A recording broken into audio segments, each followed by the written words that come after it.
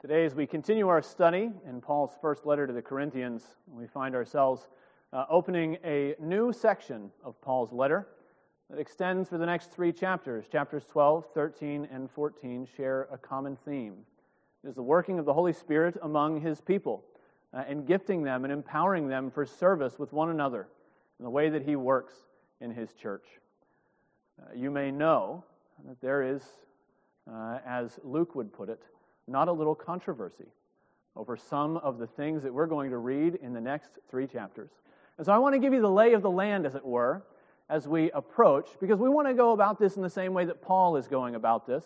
And he has a few discernible foci, a few little things that he's zeroing in on, and we want to follow his direction and the way that he's building his argument. Lord willing, today we are going to look at the first 11 verses of chapter 12, where the main focus is the Spirit. Lord willing, next week we're going to look at the remainder of chapter 12, where the second main focus is the body. And in chapter 13, we'll see the focus of Christian love, and then and only then, in chapter 14, will we focus in on some of those controversial gifts. If we get ahead of ourselves here, we're going to be running afoul of a lot of things. Some of it's all going to be sprinkled together. We can't talk about some of these things in isolation. We're going to have to look at them all together. But I want you to know that if you want to be here for the fireworks, make sure you're here for chapter 14. I don't think there are going to be any fireworks, Lord willing. Hopefully not. I haven't set up any pyrotechnics for our services in the coming months. But our study from 12 to 14 is going to occupy us until the Christmas season. This is what we're going to be looking at for a while. And it's important that you understand the way that we're approaching it. More importantly, that you understand the way Paul is approaching it. So 4 different foci: the Spirit, the body, love, and gifts. That's the way we're going to proceed today, looking at the work of the Spirit. If you haven't found it yet in our ESVs, you can find it on page 959 of the CART Bibles. Beginning in chapter 12, verses 1 through 11, before we read God's Word, let us go again to His throne of grace and ask that He would give us wisdom to see what's written here. Let's pray. O gracious Lord and God, giver of all wisdom, you who give to those who ask unbegrudgingly, we pray for wisdom and insight to understand the working of your Spirit among your people. Give us discernment of what you're doing. Help us to understand this beautiful and varied ministry that you work among your people. Help us to see something here that points us to the gospel of Jesus Christ and the way that He is the conquering King who gives gifts to His church. So build us up in faith in the Lord Jesus Christ and gather us together in worship at your feet to sit and to hear from you, to choose the better portion. Help us, O Lord, to do that today, with hearts softened to hear from you. We pray these things in your name and for your glory. Amen. Brothers and sisters, hear now God's word as we find it in 1 Corinthians chapter 12, verses 1 through 11. Now, concerning spiritual gifts, brothers, I do not want you to be uninformed. You know that when you were pagans, you were led astray to mute idols, however you were led. Therefore, I want you to understand that no one speaking in the Spirit of God ever says Jesus is accursed. And no one can say Jesus is Lord except in the Holy Spirit. Now, there are varieties of gifts, but the same Spirit. There are varieties of service, but the same Lord. And there are varieties of activities, but it is the same God who empowers them all in everyone. To each is given the manifestation of the Spirit for the common good. To one is given through the Spirit the utterance of wisdom, and to another the utterance of knowledge according to the same Spirit, to another faith by the same Spirit, to another gifts of healing by the one Spirit, to another the working of miracles, to another prophecy, to another the ability to distinguish between spirits, to another various kinds of tongues, to another the interpretation of tongues. All these are empowered by one and the same Spirit, who apportions to each one individually as He wills. Thus far, the reading of God's holy and inerrant word. May He add a blessing to its reading and to its hearing. About 8 years ago, when Sarah and I moved to Massachusetts, there were lots of things that we had to get used to. The way that New Englanders approach things that we from Western Pennsylvania did not approach things. One of the changes, one of the things we had to get accustomed to is New England's love for ice cream. A little background might be helpful. Our favorite ice cream stand, at least when we're in Pennsylvania, is a tiny little ice cream stand by the name of Young's. It is the perfect rural ice cream shop. It sits quite literally in the middle of nowhere, directly across the street from a cornfield. It's been there, run by the same family, making the same recipes on the same machines since the 1950s. It's perfect. This tiny little stand with this enormous parking lot so everyone can bring their large four-wheel drive trucks and park and hang out at basically the only thing to do in Palm Bell, Pennsylvania. But the thing about Young's is that they're not actually an ice cream stand, they're a custard stand. And so they serve soft-serve custard. And they have, at any given time, 3, count them, 1, 2, 3 flavors on offer. They always have vanilla. They always have chocolate, and then they have a third flavor that rotates. It might be maple, it might be pistachio, it might be black raspberry, which is one of my favorites, but only ever 3. They've got some of the other things. If you're there and you're diabetic, you can get some of the other stuff, but they're bread and butter. They're custard, if you will. Just 3 flavors. Now, compare that to the way that New Englanders approach ice cream. And the way that it seems that most ice cream stands are in some silent confectionery arms race. I mean, most of the places around have at least 50 flavors. I checked a couple different places. Kimball Farms, by the way, starts with 50 regular flavors, and then there are about 30 other flavors that they rotate in seasonally. Could you imagine if Kimball Farms says we're going to have 3? It simply wouldn't fly in New England. There's a difference in variety. You know, we still love Young's. Every time we're in Pennsylvania, we try to stop at least once. But when it comes to ice cream, variety is a good thing. I like New England variety when it comes to ice cream. You know, in this passage, Paul wants to convince us that there is a lot of variety in the way that the Spirit works among His people. And you know what? That variety is a good thing. It is a wonderful thing, a wonderful blessing for God's people that the Spirit doesn't work in one single monolithic way. That you don't have to choose only between vanilla and chocolate, maybe black raspberry if you get the choice. But the Spirit works many manifestations, many gifts among His people, and His people are also varied, and He's going to work in different ways among them, but He unites them all together around the lordship and the headship of one Lord Jesus Christ. But that variety is a good thing. Now, you might not be surprised if you've been tracking with our study through Corinthians already that the Corinthians had some trouble with this variety. Part of their trouble with the variety of the Holy Spirit's work among them had to do with their preconceived notions about what spirituality was supposed to be. Spirituality in the ancient Greek and Roman world was necessarily something spectacular. It was something trance-like. That's how you connected with the divine. And the more irrational, the better. Plato put it this way: no man in full possession of his senses can be touched by the divine afflatus. Now there's a vocabulary word for you, afflatus. You can't be inspired by the divine muse. You can't actually be touching with anything real and spiritual if you've got all of your faculties intact. Spirituality is something other and spectacular. And then in the church there were some divisions, again, not surprisingly for Corinth, some divisions between the believers and the gifts they were experiencing. It was at this time that the Holy Spirit was still working in some pretty spectacular ways in the church.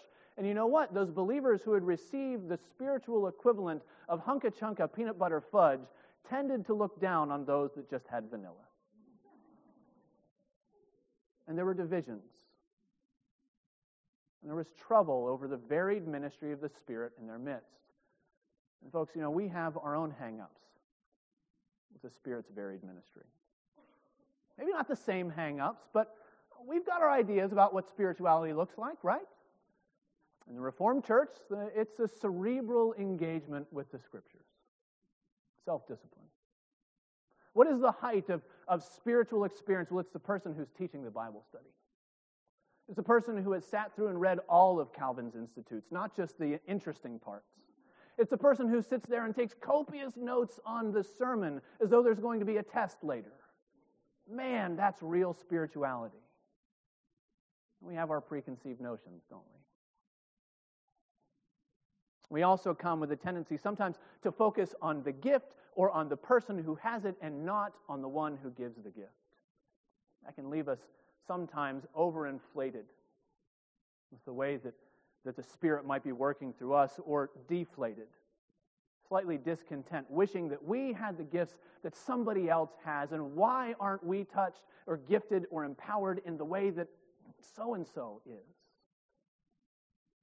Well, the wide and beautiful variation in the Holy Spirit's ministry in His church is not to make us self-assured, and it is not to make us discontent. It is meant to draw us to rejoice in the fact that He is able and delights to work in a variety of ways among a variety of people, all to join us under the headship and the lordship of the Lord Jesus Christ. There's unity in the church, but diversity in the gifts. And that's a good thing. There are blessings that come to the church that we could not receive in any other way if it was only vanilla or chocolate, maybe black raspberry.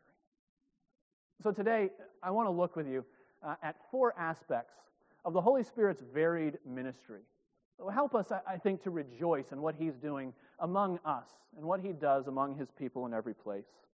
The first aspect that we need to know about the Holy Spirit's varied ministry is that it's all about convincing people of the lordship of Jesus.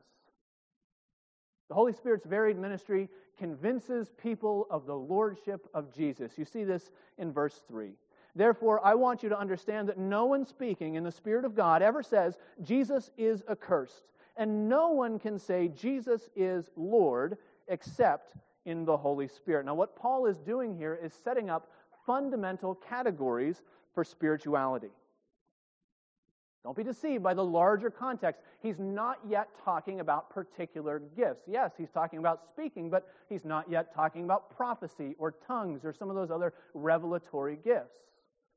He's simply laying the groundwork. He's asking this basic question: what does spirituality look like? Is it wrapped up in all the things that we do and the outward stuff, or is there some central core to these things? Now, we know that this is what he's doing because in verse 1, what our ESVs have translated as spiritual gifts is not the word that we normally associate with those spiritual gifts per se. Properly speaking, that word would be charismata, from which we get our word charismatics. No. He uses a word here that's simply a bare modifier. If we were to translate it literally, it might say something like, now concerning spiritual things. Now concerning the matters of the Spirit. And even in our ESV, there's a footnote there to let you know that they weren't quite sure how to take this. Maybe gifts, maybe people. Let's just take it at face value. Now, concerning things of the Spirit, Paul is giving us a few categories, and he's leaving the categories pretty wide open. And so with all of the preconceived notions that the believers in Corinth were bringing in about what spirituality might look like, he wants to answer this one fundamental question before he does anything else in the remaining 3 chapters. And he's answering the question, what does spirituality look like? And he says it comes down to one question. What do you believe about the Lord Jesus Christ? What do you believe about Jesus? There are only 2 options. You believe he was accursed, or you believe he is the Lord. Now, these are the same categories that he used earlier in his letter. It's been a while, but maybe you remember back in chapter 2. Chapter 2, Paul was talking about the way that he came proclaiming the message of Jesus Christ and him crucified. And you know what? Some people received it and some people rejected it. At the end of that chapter, he says there are 2 ways of looking at these things. There's the spiritual way and there is the natural way. And the natural man does not accept the things of God. In fact, he cannot accept the things of God because they're folly to him. But then there's the spiritual way of looking at it. The way inspired and moved and motivated by the Spirit's work in human beings. that we have the mind of Christ, that we can look at the Lord Jesus Christ and the work of Calvary and say, He clearly is the Lord. And so here's the question. Here are the categories of spirituality and non-spirituality. What do you say about Jesus? Dear friends, you evaluate Jesus with natural eyes. The Jews in Jesus' day, with their natural eyes, would have looked at him and said, anyone who hangs on a tree is cursed of the Lord. The Greeks and the Roman, with their natural eyes, would have looked at Jesus and said, we're really all at the mercy of the fates anyway. Clearly, anyone who is struck down and executed by the state in the prime of his life is a marked man of some sort. We don't know what he did, but he certainly didn't escape justice. It's another way of saying he is an accursed man. Or maybe you look at Jesus with the natural eyes that are all around us in our American culture. Jesus was a virtuous teacher, wasn't he? He had a good run. But in the end, he wound up on the wrong side of the authorities. Simply unable to play by their rules. He was at their mercy. Do you look at Jesus and his work on Calvary with natural eyes?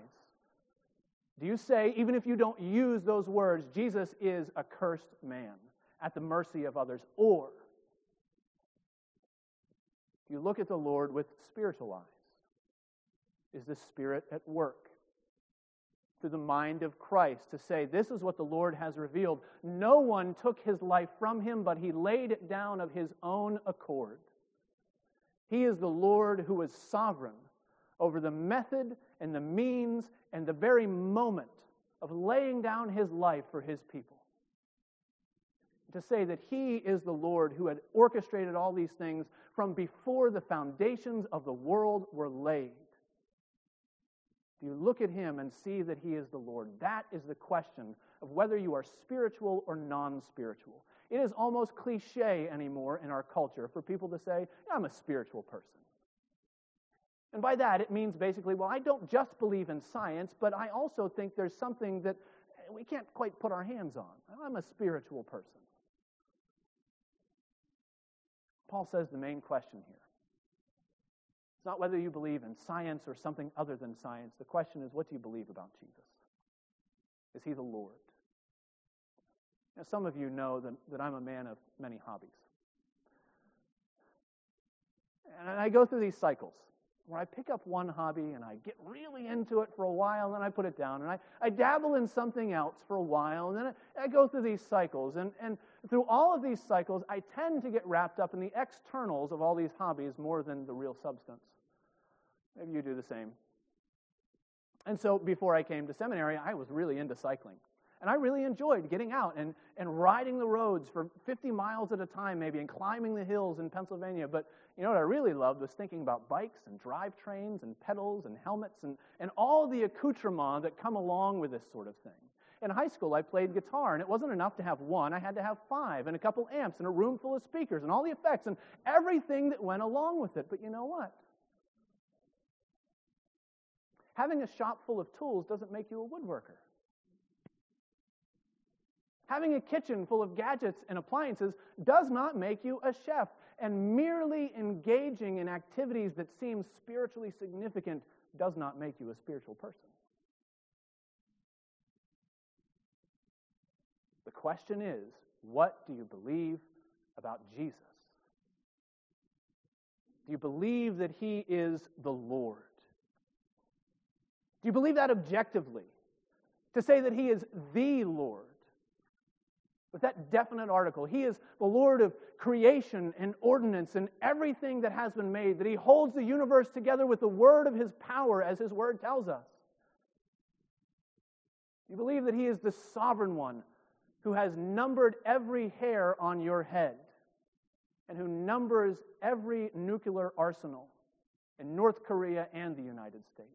And do you lay your head on your pillow at night knowing that he is in control? Do you believe he is the Lord objectively? More to the point, though, brothers and sisters. Do you believe he's your Lord? Subjectively. Not just the Lord who rules all things, but your Lord who rules you.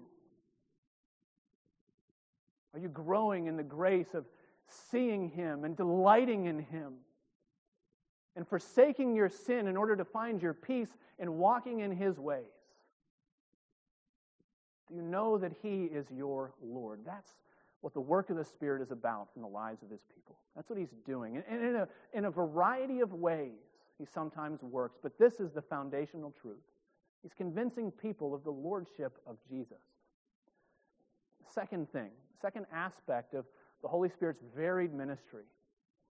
What He's doing is that He's revealing the character of God. In the Spirit's varied ministry, He reveals the character of God. Take a look at verses 4 through 6. Now there are varieties of gifts, but the same Spirit. There are varieties of service, but the same Lord. There are varieties of activities, but it's the same God who empowers them all in everyone. What's Paul doing here? Well, he's tearing down this notion in the Roman world of a fractured spirituality. If you would have grabbed any pagan on the street in Paul's time and said, did you know that there are lots of different ways to express spirituality? It was, of course there are lots of different ways to express spirituality. Because there are lots of different gods and demigods and goddesses and demons and all these other things and this fractured divinity that's ruling and arranging the world. Of course there are different sort of spiritualities. Who doesn't know that?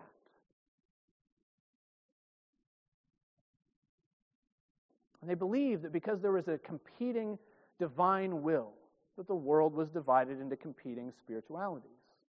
And for the average pagan worshiper, worship was actually pretty simple. It was a two-stage affair. After you picked your god or your goddess of choice, first you found out what your god was into. What are the things that they really like? Now that could be the hard part. These gods weren't talking much. They didn't give a whole lot of revelation to guide and direct the people who wanted to be devoted to them. When they did, it was in oracles and puzzles that nobody could understand. But you found out what they were into. And after you found out what they were into, you did that thing. That's it. Know what they like, do that thing. Appease the gods, keep them off your back, go about your daily life. This, by the way, is why sexual promiscuity was so rampant in Corinth. The city of Corinth hailed Aphrodite as the lady protectress of the city. Aphrodite, of course, was the goddess of love. So if you know what the goddess of love is into, you do that thing, right? It's the way that you worshiped. It wasn't immorality, it wasn't wrong, it was devotion. And so you did that. But in the pagan mind, that's okay so far as it goes, but you've paid your homage to Aphrodite. But what if you happen to be one of the many merchants who live in Corinth and on their yearly voyages sail out in the Mediterranean to make their fortunes? Well, you've got to worry about Poseidon as well, don't you? That angry god of the sea. No bother, you know what he likes. And so you and your friends, your shipmates, once a year, you pull your money together, you go and you buy a horse. You drag that horse down to the sea and you drown it as a sacrifice. Poseidon's off your back. Great. What about Helios? What about Demeter? What about all of the other gods? And you can imagine what a treadmill the pagan life was. Take care of this one, appease that one, get this one gone. And you're running constantly between these different things, doing different devotional practices to keep the gods at bay. You can probably also imagine the anxiety of some of the new believers in Corinth. We know how this works, Paul. I've got to get it right. I've got to do the one thing in the church that will win God's favor, and yet I come into the church and spirituality seems to be this wide spectrum. And that person over there thinks they're going to please the Lord by giving to the poor. This one wants to teach in the common meeting. He's got a word of prophecy. She's working acts of kindness. And just all we want to know, Paul, which one do we have to do? Which flavor do we choose, Paul? Tell us the one that we've got to do. And he says, no. You're looking at it all wrong. Yes, in the church, there is this diversity of spiritual gifting and empowerment and lots of spiritual activities, but it doesn't mean that we're worshiping different gods or that he's pleased with different things. It's simply revealing the character of the God who exists in unity and diversity. This is Trinitarian Theology 101. The only God who exists in one perfect united essence. There is one God. We are monotheistic to the core. And that one God who exists also exists in three persons. Not three separate gods, three persons. There's unity and there's diversity. And so as you look out into the church, you think, man, everybody's doing something different, and which one is the right one? Which one is the best way to express Christian spirituality? We say, well, the Lord delights to show His diversity in His people as He gathers them around one united profession of faith in Jesus Christ. Take a look at verse 7. To each is given the manifestation of the Spirit for the common good. Now, I think what he's doing, verses 4 through 6, he's talked about gifts, he's talked about services, he's talked about activities. Those are all, in a sense, separate categories, different things, but they can all be summed up with one little word, manifestations. All of these are manifestations of one Spirit. Now, the question is, what is a manifestation? It's where God shows up. He manifests Himself among His people. And you know what? He does it in lots of different ways. Gifts and services and activities. He's working all of them in all of His diverse people, but it's one God who's showing up in all of these different ways. Brothers and sisters, I hope you understand the freedom that this is proclaiming to you for service in the church.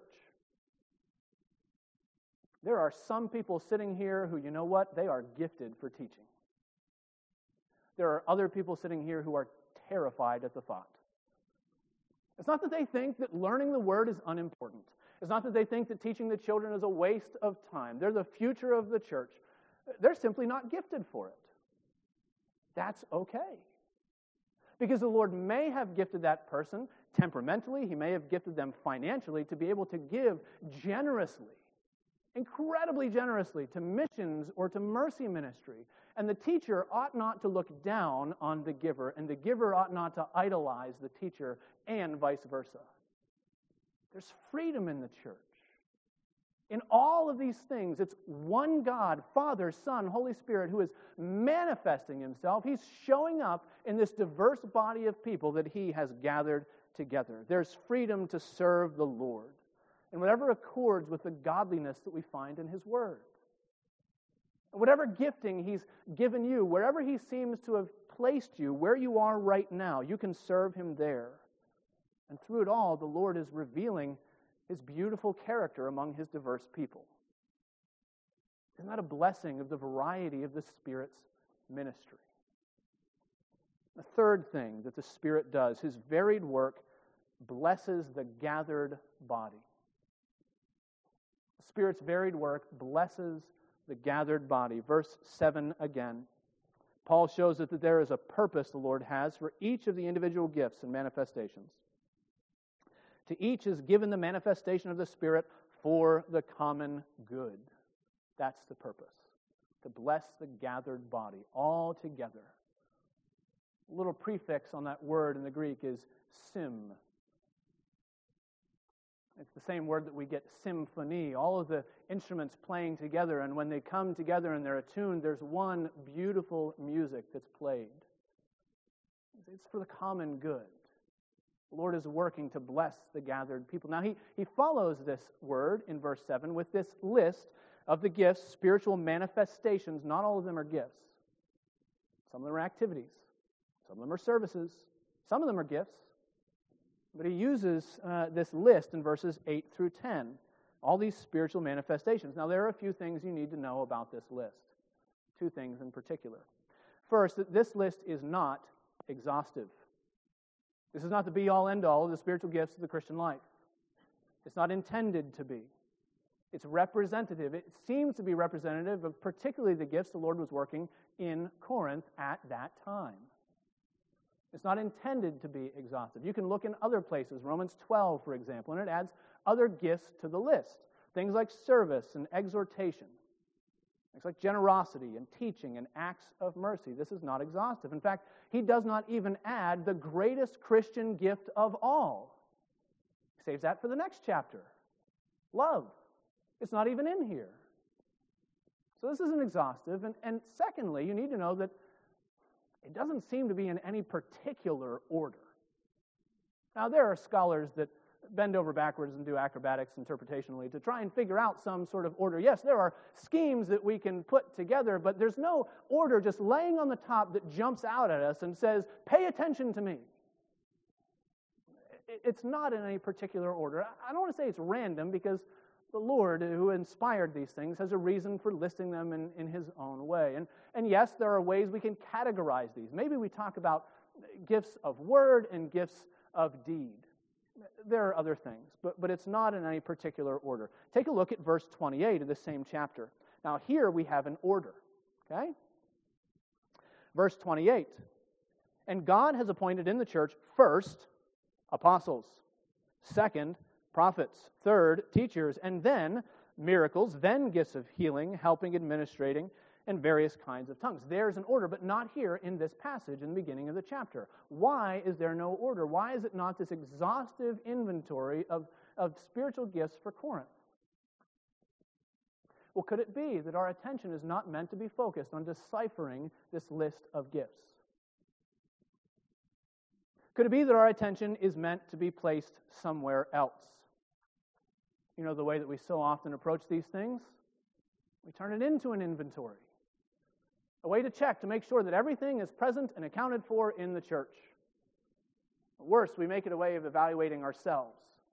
So if you go off to the state schools and you take Psych 101, you're going to start off with your Myers-Briggs personality test. But you know, Christians, we can do one better, can't we? Discover your giftedness. As though that were the key to a robust spirituality in the Lord. That might be good for self-discovery and all that.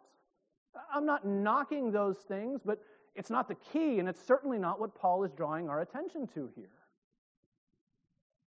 What is he drawing our attention to? Well, it's not our personal gifting. It's not even the gifts themselves. He is drawing our attention to the work of the Spirit in each of the people. Don't overlook the boring words. What are the boring words? To each, to one, to another, to another, to another, to another, over and over and over again for all of these 9 gifts. The Spirit is at work in a varied way in all of His people, and none are left out. But He's doing it all for one reason, isn't He? For the common good. So that God's varied and diverse, individualistic people will know the joy of being knit together into one body with many members. The blessing of the Spirit's work for the common good. And this is what He's doing. If we get this wrong, we turn our spirituality into something like a large, painful, ingrown toenail. Pushing and straining just to go in the wrong direction, when what it needs to do and what it wants to do is to get out. The spiritual gifts in the church are meant to have an outward focus. Don't turn these things inward. That's what he's telling us here. And you see the way that some of these gifts work for the good of the body gathered, don't you? Faith. That's puzzling, isn't it? I mean, all Christians have a measure of faith. We can call one another believers. Those who have faith in the Lord Jesus Christ. We all have faith, but some have the gift, don't they? Some might wish that they didn't have the gift, because that gift often manifests itself in those hard situations. In chapter 11 of Hebrews, faith manifests itself in martyrdom very often, and leaving off the things that the world considers gain. But you know what? When the church gathered looks on those in their midst who have this incredible faith, even in hard times, the whole church is strengthened. You've seen it. You're seeing it now. And some that the Lord chooses to give faith are strengthening the whole body. What about wisdom and knowledge? What a shame if the wisest person in the room, who has the most knowledge of the Scriptures and the Word of God, were to sit there, sitting on his hands and with his mouth shut or her mouth shut, and not speaking up and not telling us about the wisdom the Lord has given. This is meant to be for the common good.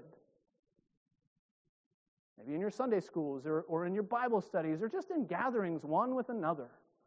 This is meant to build up the church. It's not difficult to think how miracles or healings could benefit the body in Corinth. And in a time of prophetic revelation, discernment was a dire need for the body. Now, we're getting into some of those controversial issues, aren't we? And I told you we're going to wait until chapter 14, but we might as well take just a brief glimpse What about those other three that we haven't mentioned yet? Prophecy and tongues and interpretation of tongues. There are normally a few questions that we ask when we think about these things. One question is, how were these things meant to benefit the body? Because again, if we make these things about ourselves, any three of them, we miss the point. How are they meant to benefit the body, and does the Holy Spirit still do this?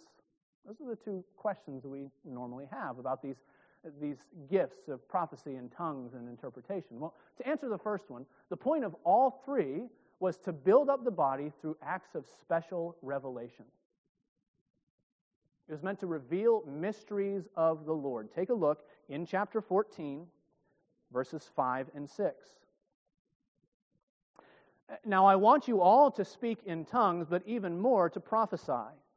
The one who prophesies is greater than the one who speaks in tongues, unless someone interprets, so that the church may be built up. Now, brothers, if I come to you speaking in tongues, how will I benefit you unless I bring you some revelation or knowledge or prophecy or teaching? If the church together isn't going to be benefited through special revelation in each of these gifts, the speaker might as well stay silent. That's what we'll find later.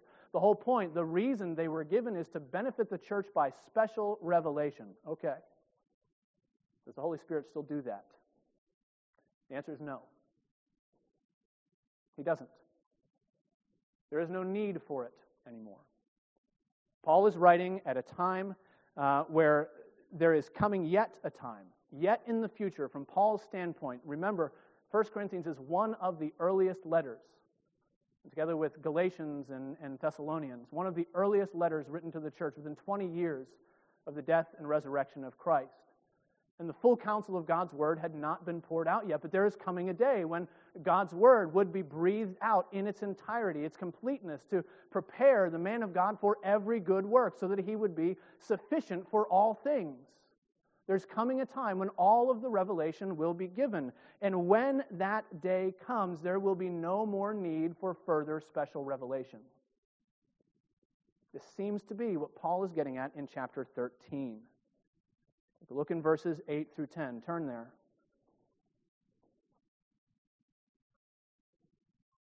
First Corinthians 13, verses 8 through 10. Love never ends. As for prophecies, they will pass away. As for tongues, they will cease. As for knowledge, it will pass away. For we know in part and we prophesy in part, but when the perfect comes, the partial will pass away. We're going to reserve this until we get there, but notice what he's saying. What is partial now? Prophecy. What will be perfect then? Prophecy. What are the gifts he singles out? Does he say that miracles, working and healing within the body of God, does he say those things will pass away? No. Does he say that administration and helps and encouragement and exhortation will pass away? No. He singles out revelatory gifts. As for prophecies, tongues, and knowledge, it will pass away, because there's coming a day when the perfect will come. All right, got that out of my system. But what this means is that no, the Spirit doesn't work through these gifts of revelation. And that means that when you're watching the television and there's one of those TV preachers on there and they tell you that they are a prophet of God, the correct response is not to send them your money, but to change the channel. It means when you have a friend or a family member who comes up to you and says, I have a word of revelation from the Lord for you. The proper response is to say, thank you, I've already gotten the message. If you'd like, I can get you a copy and you can read it too. The Lord does not need to have special revelation anymore. At best, it would be superfluous. Because the Word of God makes the people of God perfect for every good work, sufficient for every good work. So he doesn't work that way. But you know what? He did in Corinth. He absolutely did in Corinth. Prophecy and tongues and interpretation of tongues, and what a blessing for the whole body. Here was a church with needs and trying circumstances, and they couldn't simply flip to Romans and say, well, you know, Paul said somewhere else that you couldn't do that. And so the Lord is revealing himself in his mysteries and snippets and in partial ways. He's blessing the whole body when they get together. But the point of all of these gifts was to build up the church of Christ together. There is a popular game, popular game in youth groups. I know because I led one for a long time. There's a popular game in youth groups that involves carrying a ping pong ball on a spoon. And it's a relay race. You go from here to there and your partner carries it back. And the point of the game is that the ping pong ball tends to wobble and fall off. And if it falls off the spoon, you pick it up, you go back to the start, you start all over again. The problem in Corinth is that they never came back to this starting point. Here's the Spirit working among them and doing wonderful things, and they drop the ball and they start to think, well, maybe these things are about us. And they never return to this truth that what the Spirit is doing is blessing the gathered people, not merely individuals. They forgot that if the Spirit's work is to bring a blessing to the whole body, we ought to be striving to do the same thing by the strength that He gives us. It doesn't require a test. It doesn't require an inventory.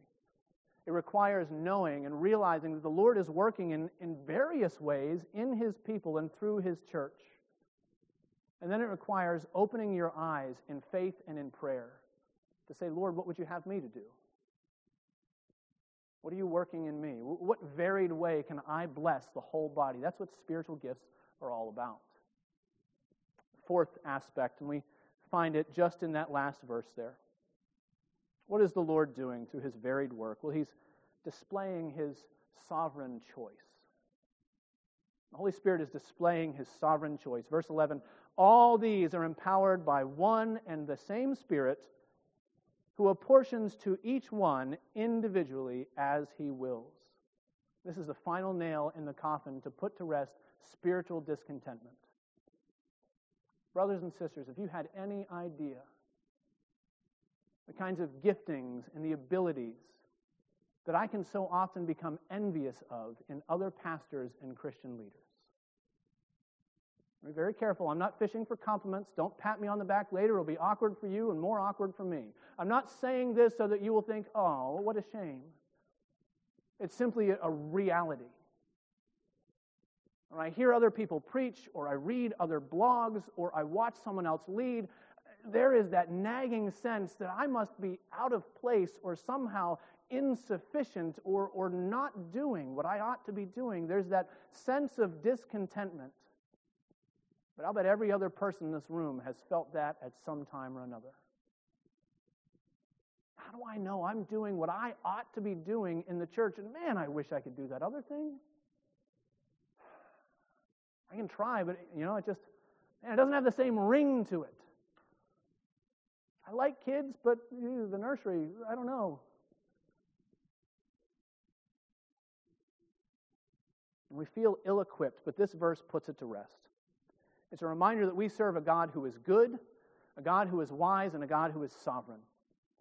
And wherever He's placed you and however He has gifted you is exactly what you need to bless the body. Would we would engage with that and do it? Would that we would stop wasting our time wishing that we had what somebody else has and simply say, Lord, what have you put before me? Where am I? Who do I know? Who can I speak to? What can I do? It might just be praying for those who are in need. And you've got the gift of faith. Praise the Lord. Use it to bless the body. He works in lots of different ways. And He does it because He delights to work in a variety of people so that the Lord would be known in His church. Part of the task of Christian discernment is to trace the steps back to the giver and to stop looking at the gift.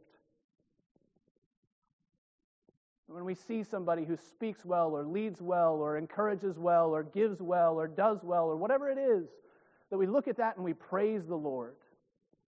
Because we recognize that it's not that person that's working at all. In fact, without the Spirit's working, they would look at Jesus and say, He is an accursed man.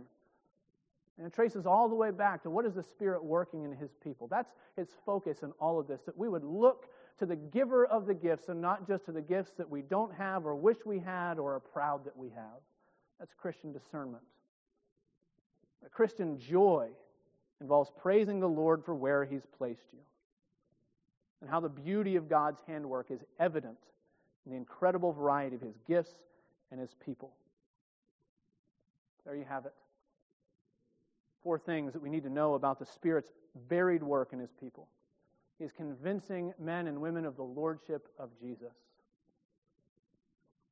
He is revealing the character of God. He is bringing a blessing to the gathered body, and He's revealing His sovereign choosing. If you are His, He's doing it in you, and He's doing it for all of us, and He's doing it so that Christ would be lifted high. Let's rejoice in His work together. Let's pray. O our King and our Lord, sovereign chooser of all that we have, one who stands over us and directs our every way to you. Help us, gracious Father, to grow in an appreciation for the lordship of Christ. Help us to be committed, to rejoice in what you're doing, and to serve one another in love. Help us to adorn your work in the church with gladness and joy and rejoicing in your varied ministry. We pray these things in your name. Amen.